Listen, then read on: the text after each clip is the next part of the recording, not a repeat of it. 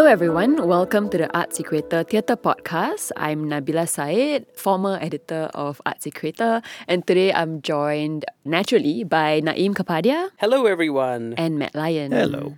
Hello. Today we're going to be talking about Boom, that was presented as part of a Mirage, a platform for pop-up theatre, pub theatre that was done at the Projector Riverside. And Boom, obviously, it's by Jean Tay. It's an old play written in 2008. And this time around, it's directed by Lim Xian Hian, a young director, starring Adib Faza, Jorgen Ong, and Sharon Ma. So in this play, it's basically kind of set within the en bloc boom of like the early 2000s. Obviously, it's still very relevant in terms of like HDB life. So we have a mother played by Sharon Ma and her property agent's son played by Jorgen, who are in this old flat that's slated to undergo a en bloc exercise. And, you know, the son wants to sell, the mother is stubbornly holding on, and, you know, it ties into her relationship with her husband, who at the start of the play, we think he's like disappeared or something. And later on, we also have Adib Faza playing a civil servant called Jeremiah, who is tasked to help with clearing of a cemetery with one grave that has been kind of marked wrongly, and he's trying to figure out who belongs in that cemetery. And they're supposed to dig them up and cremate them. Yes. So it's all about the use of space in Singapore and breaking things down and building them up and change. So it's this tree-hander, and obviously they play other roles as well, other bit roles. So maybe starting with the directing or just the space use. So pop-up theatre, that Riverside space, it's actually a small room, I would say, almost like big, is it? Like a side room of sorts. And how they did it was the audience was kind of like three-sided, right, sitting on three sides, but the playing space is like a really skinny area in the middle with two kind of spaces at the end. You say it was three sides. It kind of came across a bit more traverse in practice, didn't it? Really, kind of a left to right affair rather than a triangular point. Yeah. It did feel like watching a tennis match at certain point. So most of the action was really kind of at the two sides, and then some the cemetery scene in particular was in the middle, right? So maybe. Naeem, how did you find the play? Yeah. So, I think for me, it was nice to revisit it. So, Boom was staged in 2008 by SRT, and then Sightlines Productions did another production in 2012, and I'm sure there were other smaller productions along the way, but I've not seen it since 2012, so it was nice to revisit the play after 10 years. And I think exactly as you said, Nabila, it still remains very, very topical and holds up as, you know, a very, very accurate snapshot of Singaporean life, because property is something that people constantly think about, right? Like, you know, from getting their first BTO to upgrading and always hankering for a bigger, better future. So I think it's a very good choice for a young company like this to use, and I think it also has been done by many student outfits as well. It's a fantastic platform for young actors. I did enjoy coming to it, although having watched it, I am of the view that it would have actually worked better as a sort of a staged reading or maybe even a radio play, because I think in this format where, you know, the two main acting spaces, like a tennis match moving from one side to another, you don't really get to invest a whole amount in the scenes, because also they can't do very much in terms of the set. There's a little bit of a chair, table, and some props to represent the mother's flat, and then again there's a desk and some papers to represent the civil servant office. But, you know, there isn't a lot more that can be done in a space like this.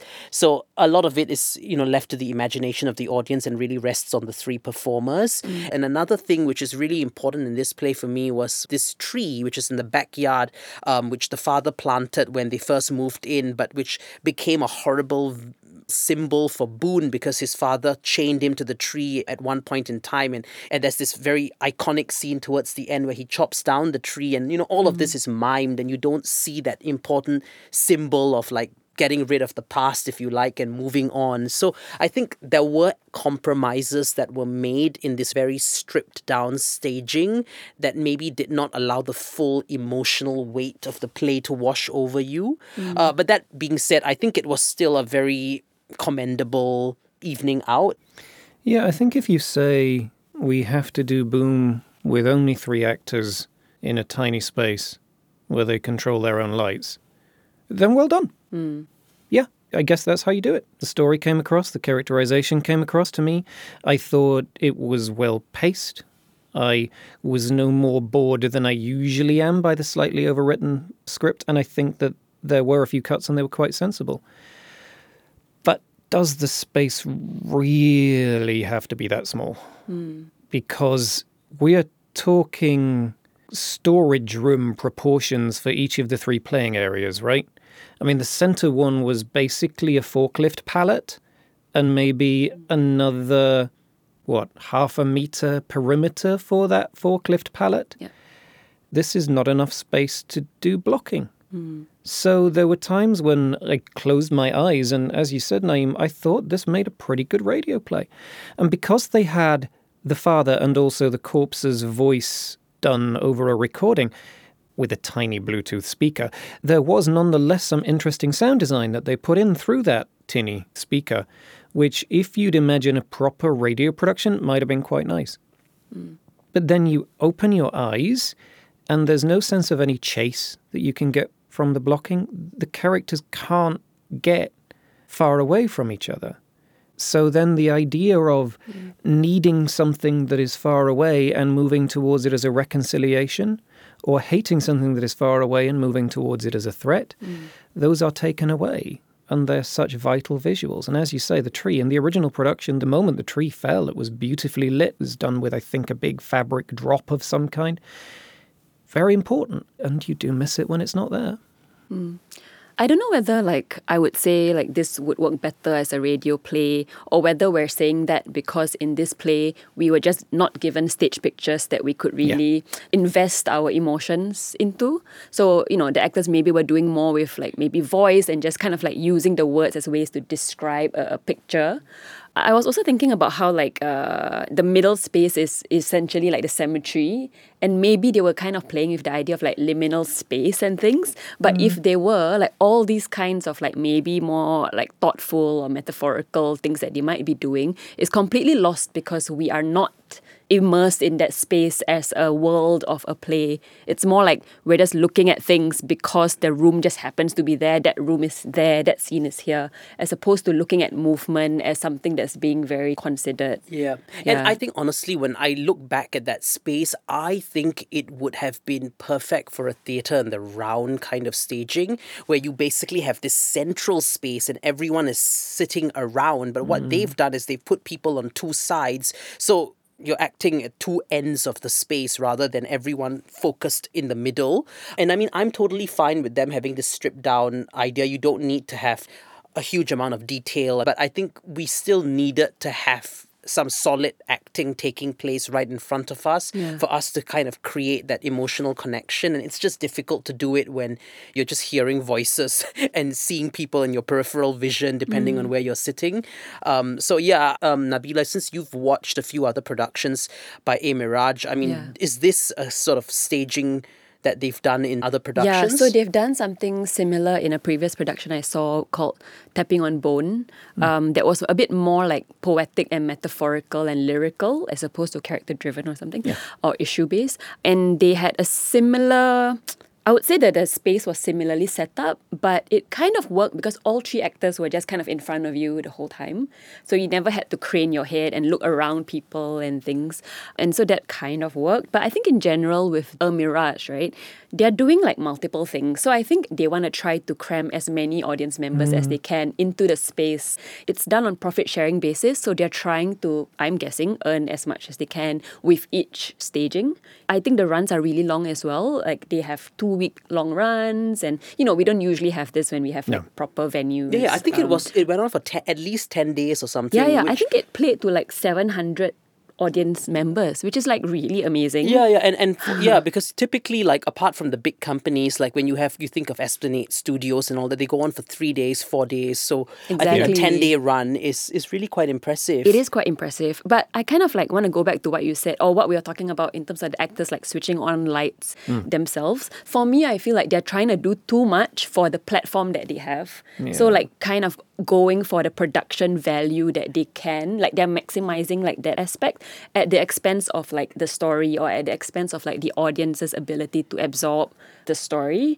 In other productions that I've seen at A. Miraj, there's actors changing costumes and sometimes scene transitions, like we'll wait for them to change costumes for the next scene. And I feel like with a kind of stripped down theatre thing, you have to rely on like your audience members just like imagining the different costume changes or, even lighting states. We don't need to always have blackout, especially in a space like that where you can't have total blackout anyway. Or total silence. There was all kinds of noise going on in the background, wasn't there? Yeah, totally. So I kind of feel like I do understand what you mean, Naeem, about stage reading because, basically like just using the space to its full potential, which is not trying to emulate a professional, like pin drop silence kind of like venue because it's not that kind of venue. I think, and that's where it just was a little bit caught between two worlds for me because it kind of wanted to strive to be a full production with lights and sounds and props and everything. But at the same time, it read like it was a black box stage reading to me.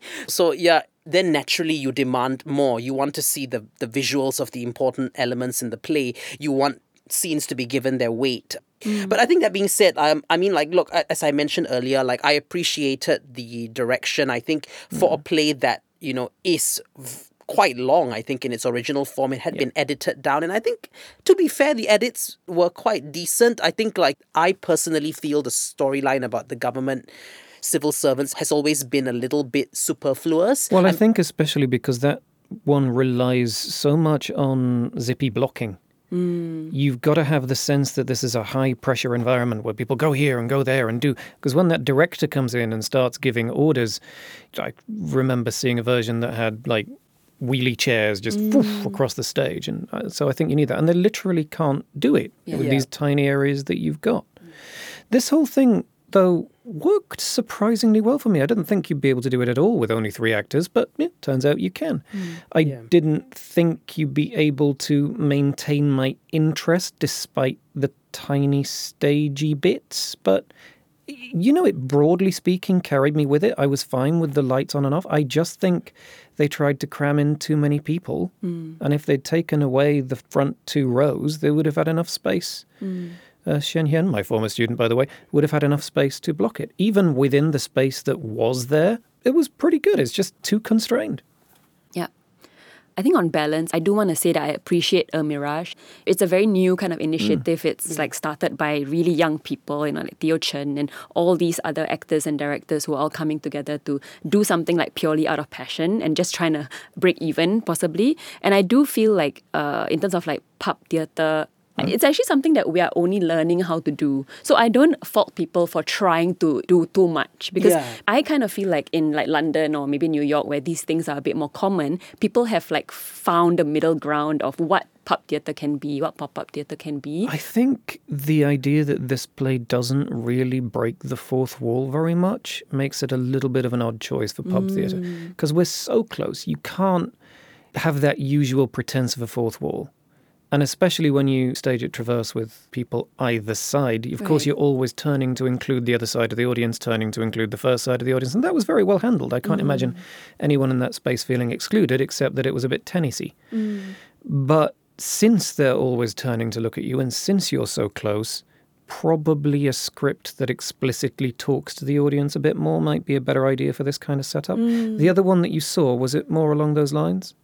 No. No? Okay. But it worked nonetheless. It largely worked, I would say. Yeah. Well. And I've watched another play that... Actually, none of them have broken the fourth wall, actually. So it'll be interesting to see. No, it'll be interesting to see if they had one whether. But maybe that's why Adib Faza felt like he worked... I felt like he did a really good job. But in his characters, he could somehow communicate with the audience a bit more. There is a little bit of it, isn't it? Right, yeah. And I think because of that, he was the character that weirdly, because you should really connect to Jorganong. He's the protagonist. Yeah. But Adib did have that kind of slyly look over at the audience, and it worked, didn't it? Yeah, almost like the office-y kind of. I think for me, he was definitely the standout of the 3 performers. And Adib, I think, has tended to do more of directing and producing. I mean, he's part of the Second Breakfast Company. Yeah. So, I mean, for me, that's actually the first time seeing him in a stage performance. And I actually enjoyed his take on Jeremiah, this nerdy civil servant who's tasked with this exhumation of the grave and has to talk to a corpse. And, there's a lot of of the jibes about government bureaucracy and everything, which kind of still rings very true to an audience member. And I think he kind of played it the right way with that slightly unusual, almost supernatural encounter, but it's sort of played in a slight comedy, and it's a nice counterpoint to that quite Realist. earthy family drama that goes on between the mother and the son. So that was nice. Yeah. So I feel like in terms of like the landscape of Singapore theatre, like these kinds of things I really welcome. Especially, I mean, this play was by Jin Tae, Yes. but there's also a lot of like original plays that have been put up Yeah. as part of A Mirage. I mean, there's 2 more plays coming, and I think they are original The plays. original plays, yes, Oh, actually. nice. And Yeah. just to mention, they're putting up a play called Audition by Amita Pagolu from the 24th to 28th of August, and Ransom by Eugenia Tan from the 1st to the 5th of September, which is going to be their last 2 shows because Riverside The space is projector. going to close by the end of the year. Yeah. So, yeah, look, I think I really appreciated it. I think especially for someone who, tends to go to the typical big venues to watch theatre, I always appreciate like something alternative, and which you only maybe get during like the Fringe Festival or something like that. So it's nice to see these initiatives coming up, especially by smaller outfits, because that's one way to bring in new audiences into the theatre. And I looked around me. I mean, when I went on I think the first or second night, it was a very young audience. I think probably closer in age to the theatre makers, maybe. Very young audience, probably a lot of students. And I think it's nice to bring them out because also the prices are quite friendly. You're not getting the $70, $80 that you would have to typically fork out for the shows at the big theatre companies. You're getting $20, a good 2 hours of entertainment. You're in Clarke Quay. You can go off and enjoy your evening. It's a nice space, a nice alternative activity to, let's say, watching a movie or something like that. So, Yeah. I think it's nice. You bring in a drink. There's a bar right outside. You can bring in a drink and, sit down. I think there's an informality to the space as well, which I really enjoyed. And I would like to see something like this continue in another form for sure. Yeah. So I think kudos and Yeah, good well job, done. actually. Yeah, well done.